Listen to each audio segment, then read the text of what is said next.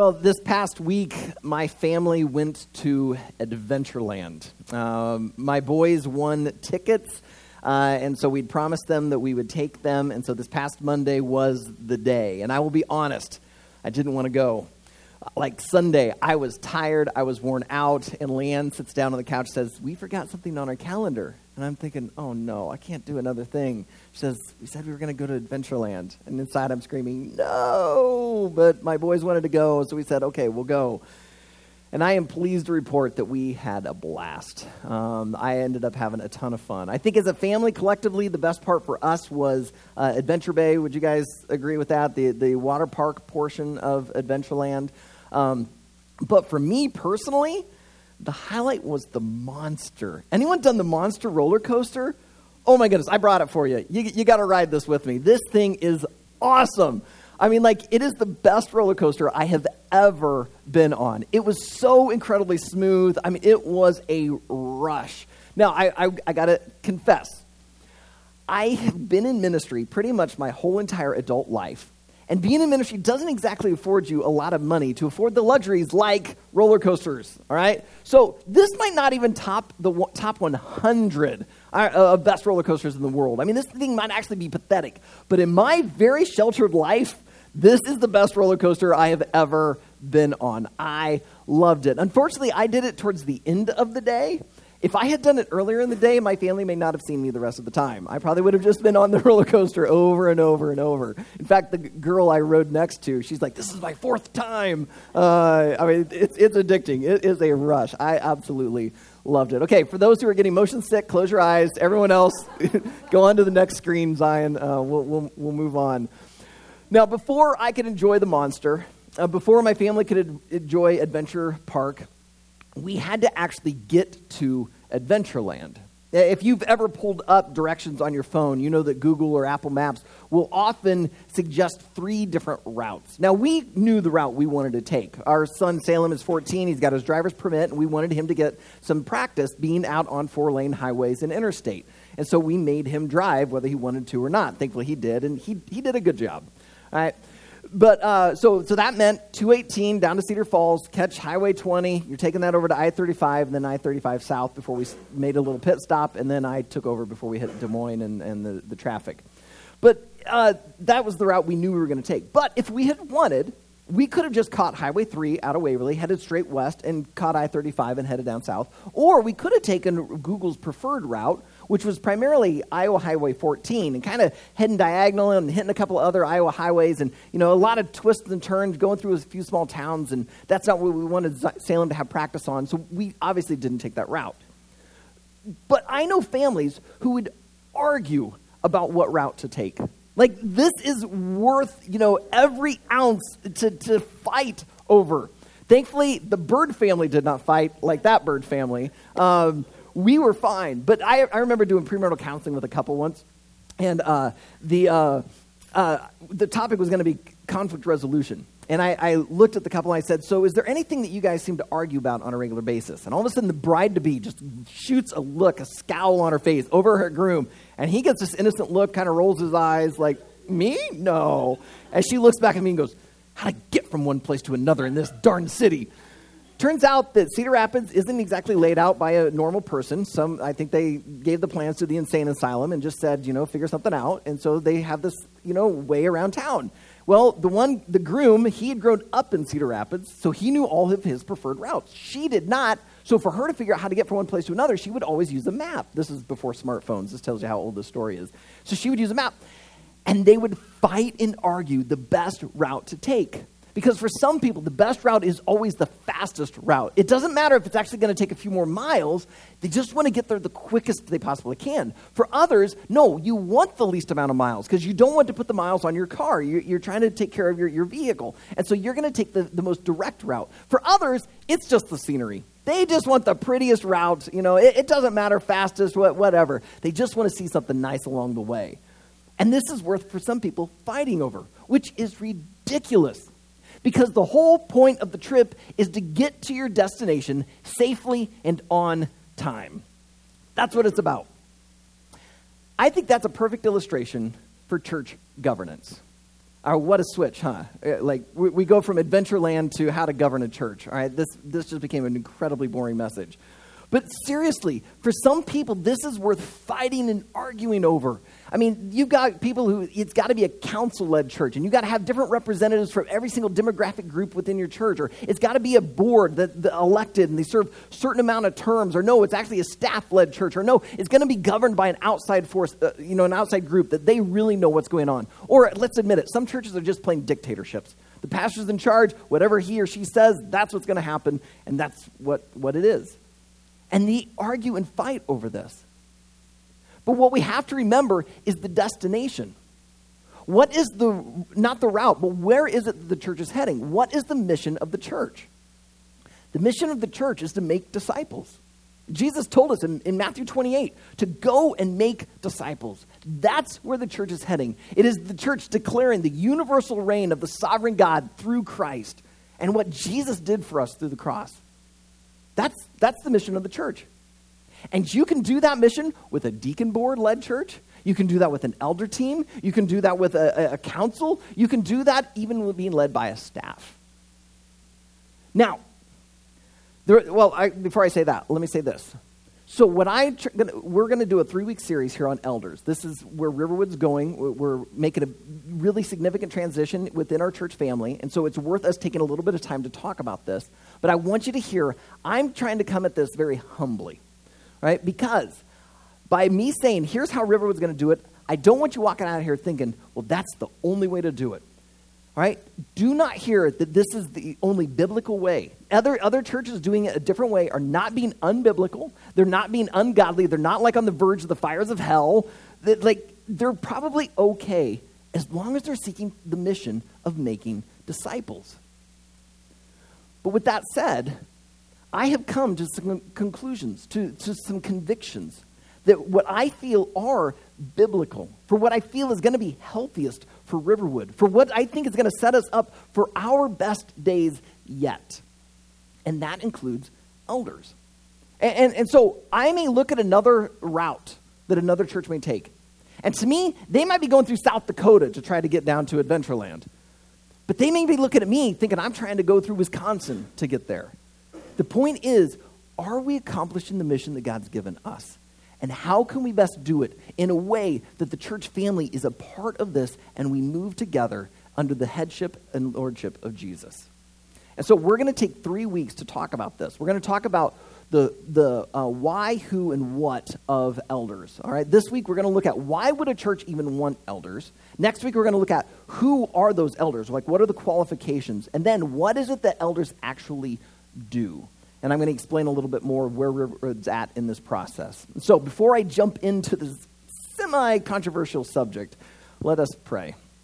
So Heavenly Father, as we come now to the scriptures, I pray that you would be the ultimate teacher today, that you would be the one who would help us to see what you're calling at least us as a church family to do. And Lord, I pray for this transition. It's a big one, it's an important one, but it's an exciting one. I really believe that you have our best days ahead. And so I pray that you would speak loud and clear to us of what it is you want for our church family and how to allow these elders to lead our church family into the days that you hold for us. And so we pray for you to be the ultimate teacher today. In Jesus' name I ask it. Amen. All right, so if you brought a Bible with you today, go ahead and open it up to Acts chapter 6. Acts 6. Now, I know I'm asking you to turn to Acts 6. I'm going to actually start reading over in Romans 12. So if you really want to, you could join me over in Romans 12. I'm going to start in verse 3. But if you want to be in our main passage, just head to Acts 6 and camp out there and wait for me there. I want to start with Romans 12 for a couple of reasons. What we're going to see in Acts 6 is we're going to see how the first elders handled a really sticky situation. But I want us to realize why there are these elders in the first place.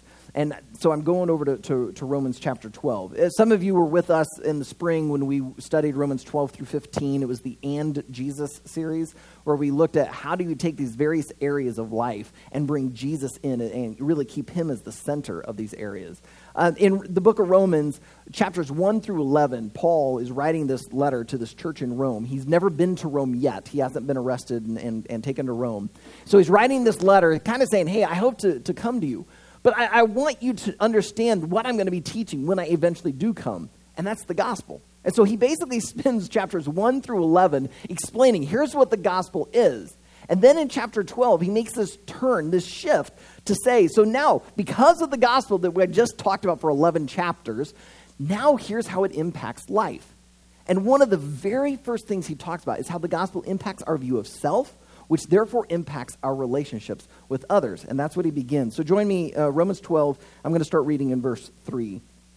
For by the grace given to me, I say to everyone among you, not to think of himself more highly than he ought to think, but to think with sober judgment, each according to the measure of faith that God has assigned. Now, I've talked about this before, but I'm going to mention it again. The gospel keeps you from thinking too highly of yourself. I mean, the gospel basically tells you, you're a mess. Like, you're dead in your sin. There's nothing you can do for yourself. So the gospel lets you know, like, yeah, you're a little more messy than you realize. However, the gospel also tells us you are far more loved than you could ever imagine.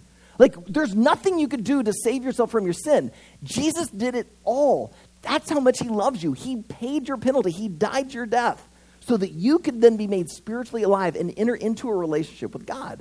So that's why you have to think of yourself with sober judgment. You can't think too high of yourself because the gospel says, yeah, you're a mess. But you can't beat yourself up because, whoa, wait a second. You are deeply loved by God. He created you. He's restoring his image in you. You are loved. So when you have this image of yourself, you start having this healthy view of yourself, it now affects how you interact with others. Because if you're thinking too high of yourself, you're going to look down on other people. But if you're thinking too low of yourself, you're going to end up worshiping other people. But when you have this healthy view of yourself, you realize it's all about God. And now I can truly serve these other people. And that's what Paul starts getting into. Verse 4, for as in one body, we have many members, and the members do not all have the same function. So we, though many, are one body in Christ, and individually members one of another. So he's saying, hey, if you follow Jesus, you are part of something bigger than just yourself. And that means you are to love each other. You're to bring the kind of the gifts that you have. I don't know if you realize this. While God is trying to make you like Jesus, to love like Jesus loved and live like Jesus lived, we're going to talk about that a little bit more here in a moment, you're not quite Jesus yet. All right? Meaning you don't have everything as perfect as he was. Meaning the things that you contribute are great and good, but you can't bring everything in. That's why a church cannot be just one person. It's got to be the collection because you have certain gifts to bring in that I don't have. So I bring my gifts, you bring your gifts, we all contribute it in, and look what we have. We have something beautiful. We have the church. And that's what he starts getting into then. So in verses 6 and 7 and 8, he starts listing off some of these spiritual gifts. I want to draw your attention to one of them, down in verse 8. It is this one, the one who leads with zeal. He's identifying leadership as a spiritual gift. Now, notice he puts it just into the mix with the other ones. So it's not saying that leadership is the best one, it's over all these others. No, you need someone to lead, but you still need someone like show mercy. You need other people to give. You need some people to serve. You need some people to teach. Like we all need to give our gifts in. And those that have been given a gift of leadership need to give those gifts into the church. It's for the benefit. It's for the health of the church. It's not better. It's not worse, but it's needed and necessary. Now, there are a number of ways to lead within a church. Let's just take Riverwood, for example. All right, a young church, and yet there are numerous areas that you can lead. You could help lead music. You could come up here and help lead us in song. Or you could lead like a class, like Kids Creek or in preschool. You could lead a growth group. You could lead another class. You could lead a ministry, help schedule people to serve in a certain area. There are all sorts of ways that you could lead. But the scriptures talk about one role of leadership more than just about any other role of leadership, and that is the role of elder. Now, I don't know about you, what comes to your mind. Some people, when they hear the word elder, they think of someone older because they were told when they were a kid, respect your elders. Right? And so to them, that's like grandma and grandpa age, and so, okay, we got to show respect. Others, it might be like the board from their church. They grew up in a church that had an elder board, and so they envisioned some of the people that were on that board. Or maybe you envision the Mormon missionaries that come to your door because they have the little tag that says, elder so-and-so. Well, that's not their name, but you know what I mean. That might be what you have in your mind. In the scriptures, the word elder really just means overseer. It's just kind of that person or the group of people who are overseeing, helping to love and shepherd and pastor the church. And so when we read the word elder, it's really just talking about these people who are saying, I will use my spiritual gift of leadership to help lead this church. Now, we're going to get next week into a little more of the qualifications of who is really qualified to be an elder. But this week, I want to give you 4 reasons for why a church would even want to have elders. All right, 4 reasons. But before I can get to those 4 reasons, we need to talk about one thing. We need to talk about stewardship, because these 4 things come out of this concept of stewardship. A few weeks ago, Jacob Tews gave us an excellent sermon as part of our discipline series when he talked about the spiritual discipline of giving. And during that message, he talked about this idea, this concept of stewardship. A steward is merely someone who manages the resources of someone else. I forget if Jacob actually used this illustration, but it's always the first one that comes to my mind. In literature, there's the most famous steward is Denethor from the Return of the King book, the 3rd book in Tolkien's Lord of the Rings trilogy. Denethor is not the king of Gondor. He's the steward. There used to be a line of kings over Gondor, but that line has been missing. And so the next line down, kind of like vice king, is this steward. He's supposed to, in a sense, protect the city to keep it going until the king returns. Thus the name of the 3rd book, Return of the King. That's the idea. If you are a follower of Jesus, you are like Denethor. You are not the king or the queen of the things in your life. You are a steward. Because everything you have has been given to you by God. If you're married, your spouse. If you're a parent, your kids have been given to you. If you have a job, your job has been given to you. If you have a house or a car, that's been given to you. Even the breath you breathe has been given to you by God. It's all His. You are merely a steward. So what are you going to do with it? This is why child abuse is so incredibly evil. Because you are taking a little human being who has the image of God in them, and you are abusing them, doing whatever you want with them. No, you're not to do that. That's why it's so evil. To be a steward means to care and manage these things that belong to God. So if you are a parent, you've got to care for these children because they ultimately belong to God. And if you need a picture that they truly belong to God, guess what? They grow up and they move out. I'm experiencing it right now. It's a reminder they're not yours, they're God's. You get them for a time. You must steward it well. This concept for stewardship actually begins in the very first book of the Bible. God creates the Garden of Eden and puts Adam and then Eve in this garden. And what are they to do? They're to tend it. They're to care for it. They are to steward it. And they can't just do with the garden whatever they want because they don't own it. It's God's garden. And He even gives them one rule for what they can do in this garden. That's the one rule, of course, that they break, bringing sin into the grand narrative.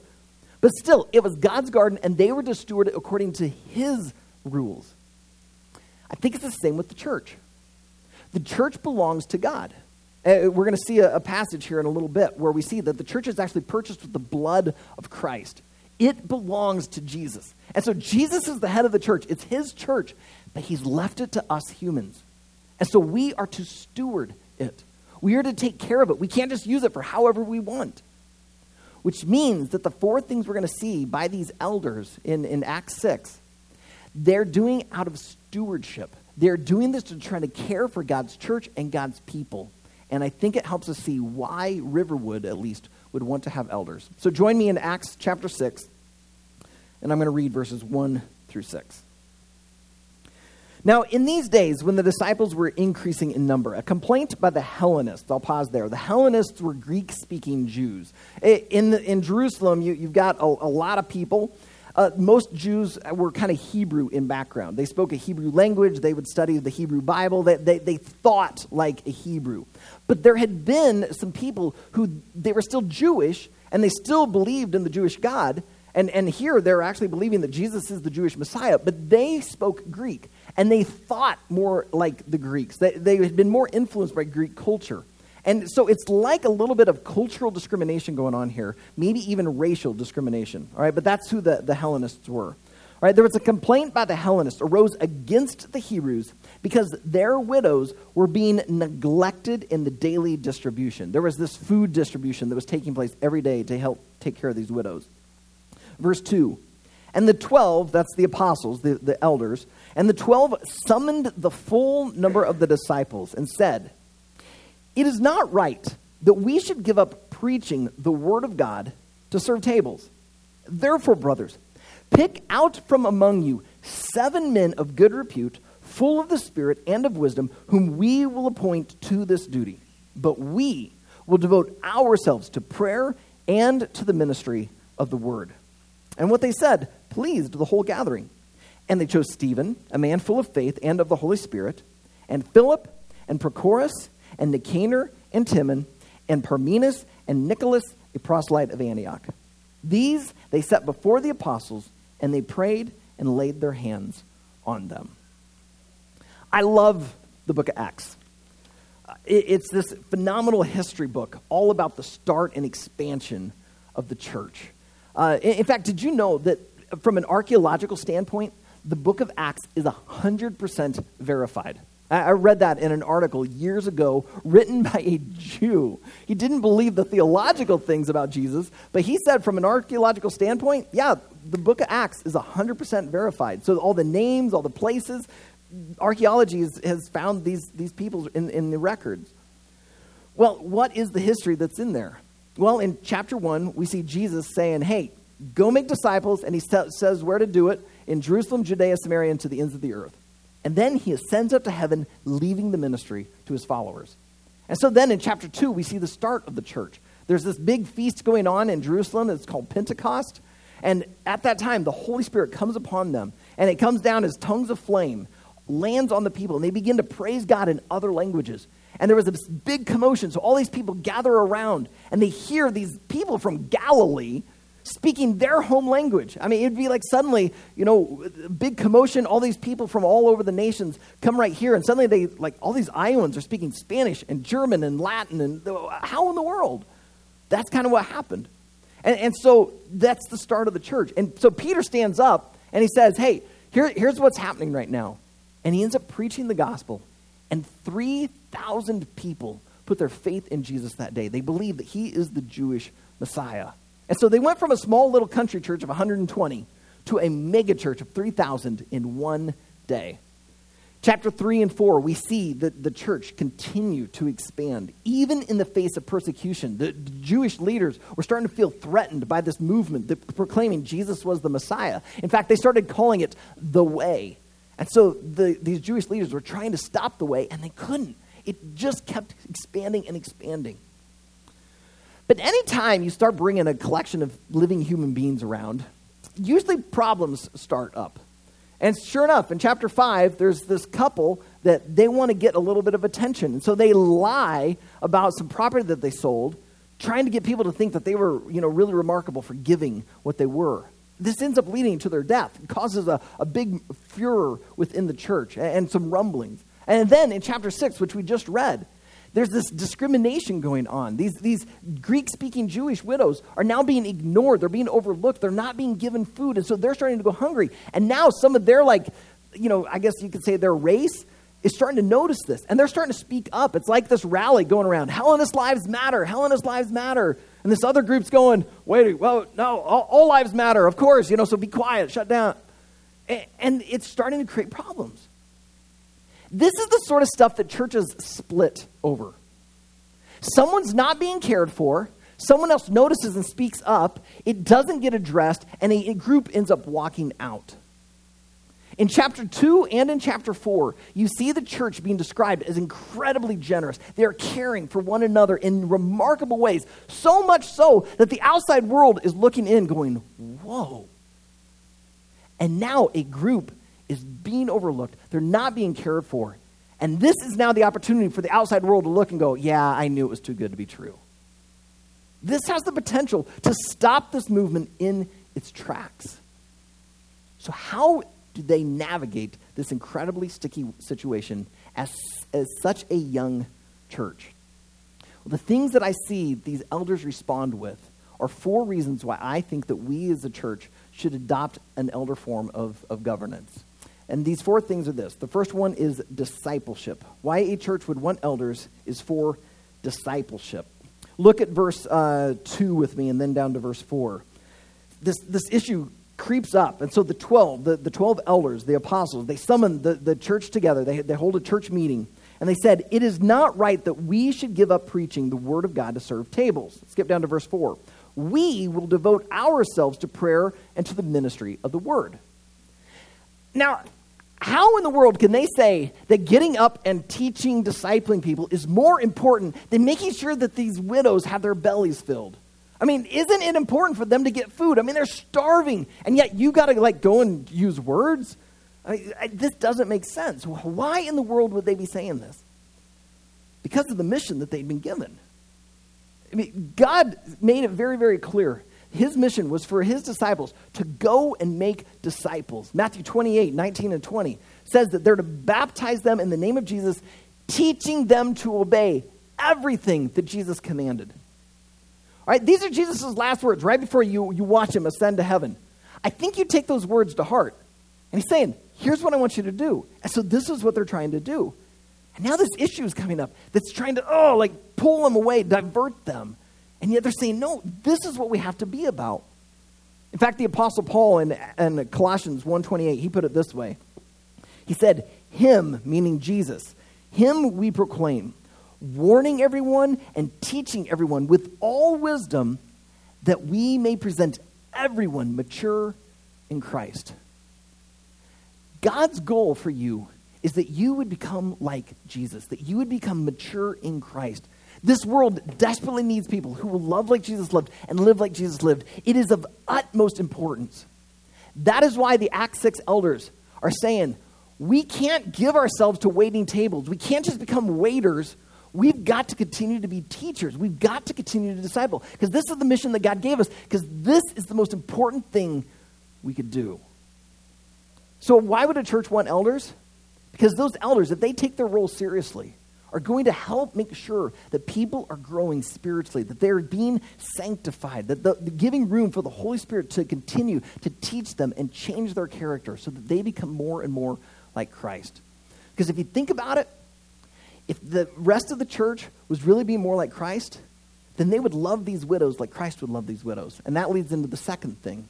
The second reason a church would want elders is because elders will care. They help bring a level of care.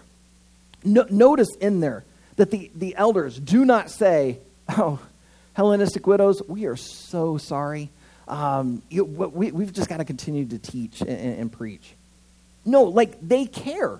They realize, these are good Jewish boys. They would know that in Genesis 26 and 27, that it basically God said, let us make man in our image. And so the Father, the Son, the Holy Spirit created mankind, making them in his image. Now, that image was marred. It was broken. It was distorted through the fall. When Adam and Eve sinned, that image kind of became messed up. That's why Jesus came, to restore that image within humans. But even with someone where the image is distorted, it's still there. And so if that image is there, then they matter to God. Jesus died on a cross so that people's sins would be forgiven, so that that image could be restored. And so that means even Greek-speaking Jewish widows matter to God. And so that's why we don't see the elders saying, too bad, get over it. No, they realize they matter. They're human, they matter. But they also know we can't do it ourselves. And so they begin to try to put in place a system to make sure that these people are being cared for. One of my really good friends, his name is Leo. He used to pastor a small country church up in Michigan. And I remember one time talking with him on the phone. His church was only about 80 people or so. Average age was probably in the 70s. And so it was quite common for people in his church to have to go to the hospital for one reason or another. And so he would try to make hospital visits. But there were 2 things that were difficult in making him being able to go all the time. One, the church paid him a really, really, really embarrassingly meager salary. And so he had to work a second job because he and his family have 7 kids. And so they needed to put food on the table. And so he had to have the second job. But also, sometimes the hospital that they'd be sent to was over an hour away. And it was sometimes really difficult to get down there. And so Leo decided, I've got to put together a team. So he recruited some people who were serving as deacons and a couple of board members to be this care team, this visitation team, so that when someone went into the hospital, someone from the church would go and visit them. But people weren't happy. Because in their mind, yeah, it's nice that a deacon came. Or, oh, yeah, that board member, I like him. Or, yeah, someone from my small group came and visited me. But the church just didn't come to visit me. Because the pastor did not come. The role of the elders is not to do all of the care. The role of the elders is to make sure that care is taking place. Here at Riverwood, one of our vehicles for care are our growth groups. We push and push and push for people to get into these groups because we know that if you get into a group, you start building relationships, you start building friendships, and then you start feeling the freedom to open up. And now you have people caring for you. They're praying for you. They're hearing your heart. Some of you, you've been in groups where they brought you meals when you've had a baby or there's, a health issue. I've seen some of you go over and like clean one another's houses or go and mow someone's lawn. You've stepped in and provided care. And guess what? I didn't do all of it. My wife has not brought every single meal. And that's fine. Because we tried to put in place these systems where you can be loved and cared for. And that's what's happening here in Acts 6. These elders realize people matter. And so we have to have care taking place. And they know that they can't do it all themselves. I mean, they're a church of, at minimum, 3,000. Most likely, they're now 6,000, 10,000 people. There's no way these 12 people can administer care to all 10,000 people. But yet these people matter to God. And so they do what they can to make sure these systems are in place. That's what good elders will do. The third thing that I noticed here is protection, is that they help bring protection to the church. Protection, I would say, is a type of care, but it goes beyond that. For instance, if you are a parent and you have a toddler, when you feed your toddler food, or maybe you sit on the couch and you cuddle and read a book, you are caring for your child.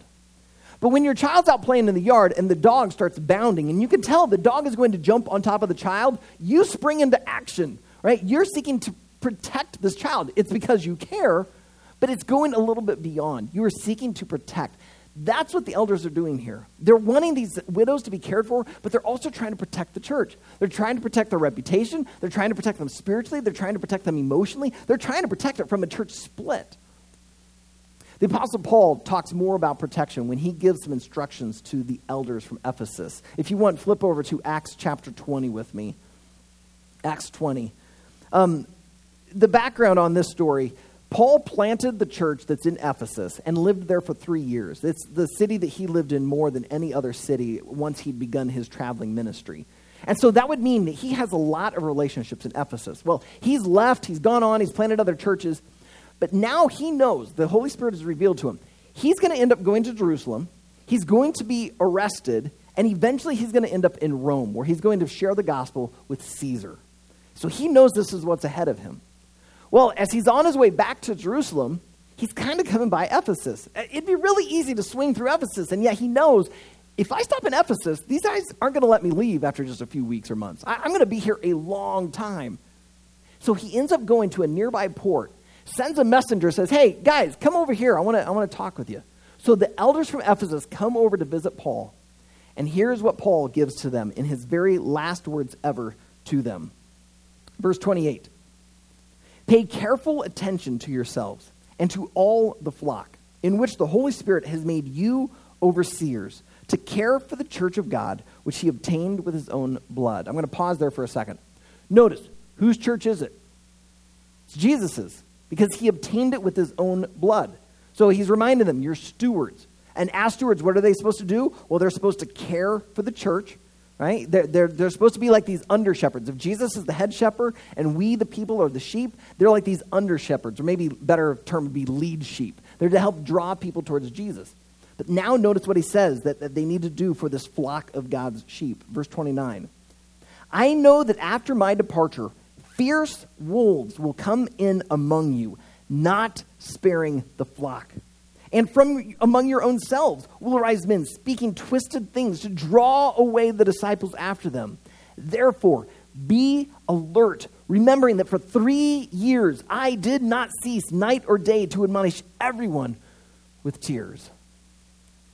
He's saying, guys, you've got to protect this church. These are God's sheep.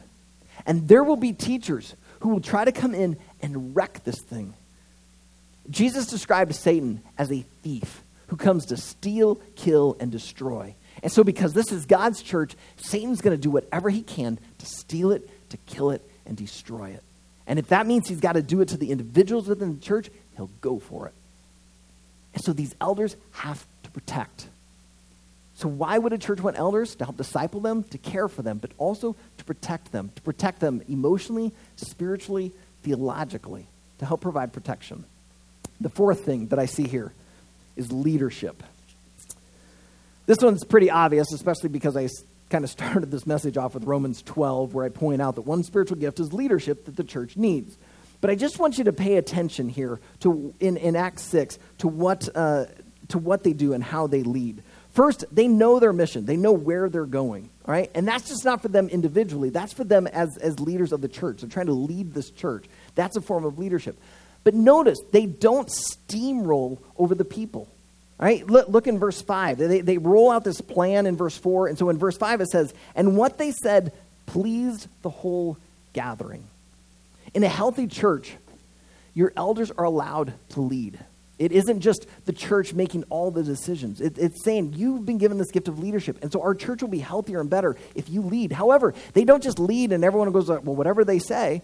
No, there's this like symbiotic relationship. The elders bring this plan to the people. And the people are like, yeah, that actually sounds really good. And so they nominate from among themselves these leaders. These are the first deacons. And they bring them before the elders. And the elders lay their hands on it and just give them the ministry. And they say, lead with excellence, because we're going to devote ourselves to prayer and to the word. There's this relationship. And so it isn't just congregational rule, but it also isn't a dictatorship. There's this relationship because they have the same spirit, and God is leading them all in the same direction. So 4 reasons why I think a church would want elders.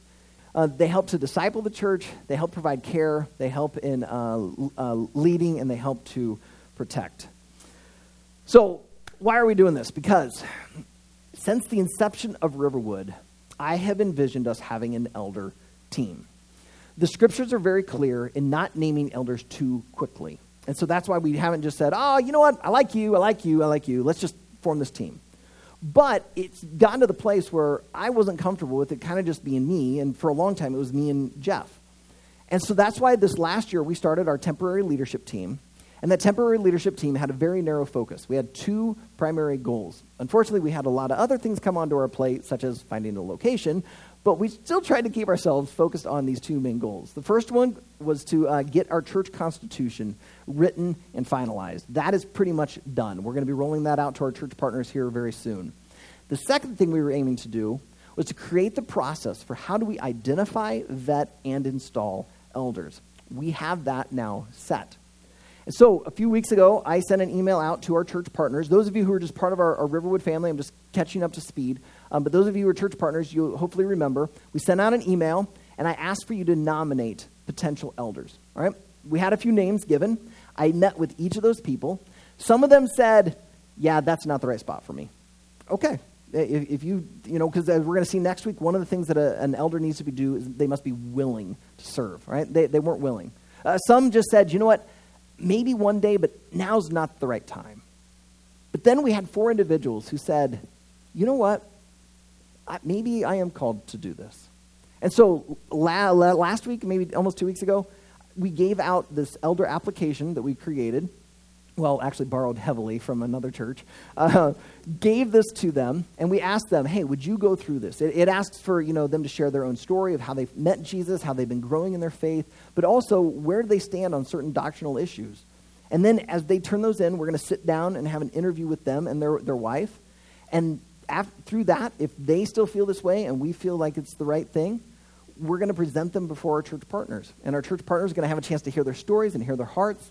And then after a couple of weeks after presenting them, going to give that affirmative vote saying, yeah, I think this person's called to lead our church family. We're trying to create that symbiotic relationship between our church partners and our elders. And then we will install them and they will help lead. I got to tell you, I have had a blast working with this temporary leadership team. I have really, really enjoyed them. It's so much fun to do something with others than just by yourself. Right? And so I just want to give a shout out to Jamie and to Tim and to Randy and Jacob. And Jeff obviously was a part of that team before he took off for his full-time job in Minnesota. But I have been so grateful for what they have done and contributed. And Riverwood is already better because of them. And I'm not going to tell you who the 4 candidates are for elder, because if we work through the process and they realize, you know what, now's not the right time, or for some reason I'm not set to do this, I don't want them to have to give embarrassing thoughts or anything of why they're not doing it. But here's what I am going to ask you to do. I'm going to ask you to pray. If you consider Riverwood your home church, would you just pray? Would you pray for these 4 individuals? That God would just make it clear, is this the right spot for them? Because this is a big ask. We've got some things for Riverwood that we need to make some decisions on. And I've intentionally set them aside because I really want them to help speak into this, because I think we will make a better decision than if I just continue to move on ahead. And so we're intentionally waiting. So would you pray that God bring the right people into those roles? And then would you just pray for that team, that we would begin to just gel together and really seek God together? Because I truly believe our best days are ahead of us. And I think God is going to corporately use them to accomplish this. My goal is to get Riverwood to a place where if I died in a car accident, Riverwood keeps going. And I think by having this elder team, that will help ensure that. Because I know that as we get these guys in here, they're going to take seriously this call to make sure that we are continued to be discipled. They're going to make sure that we are continued to be cared for because you matter to God deeply. They're going to continue to make sure that we are protected from theological whims that try to come along just to help us stay grounded in seeking after Jesus. And they're also just going to continue to lead us. We have this mission to invite the spiritually disconnected to find and follow Jesus. And it is so easy to start to get off of that just a little bit. And they'll make sure that we continue to do the mission that God has given us. And so would you just pray? Would you pray for them? Would you pray for this transition? This is going to be a good one. But it's a big one. And anytime there's change, there's always potential problems in there. So would you just pray that this becomes a very natural transition, that as our temporary leadership team, as they hand the baton off to the elder team, that we just hit the ground running and we actually see God do more amazing things than we've already seen. So Father, I just want to pray right now for this whole process. I pray for the guys that are right now filling out those applications, praying about this, sorting through this. Lord, I pray that you would put together the team that we need. And I know that this initial team isn't the only team, that there's going to be others that you'll eventually add to this team. And Lord, I look forward to seeing that you use them to lead us as a church family into the future that you hold for us. God, you have started this church. This is your church. And I just say thank you for all that you have already done in so many lives. And I just can't help but sense that there are a lot more lives that you want to impact. There are people out there who are feeling very disconnected from you. They have sought after joy and happiness through all sorts of means, and none of it's working. And what they need is you. And I believe that you've started Riverwood to help them find you and follow you. And Lord, I believe that these elders need to be a part of this process. I think this is going to be for their growth and benefit. But I know you've also put leadership gifts in them, and our church needs their voice. We will be healthier because of it. And so, God, would you make this happen in your way, in your timing? And would you continue to protect our church family? Would you give us unity as we seek to make fulfill the mission that you have given us? It's in Jesus' name I pray. Amen.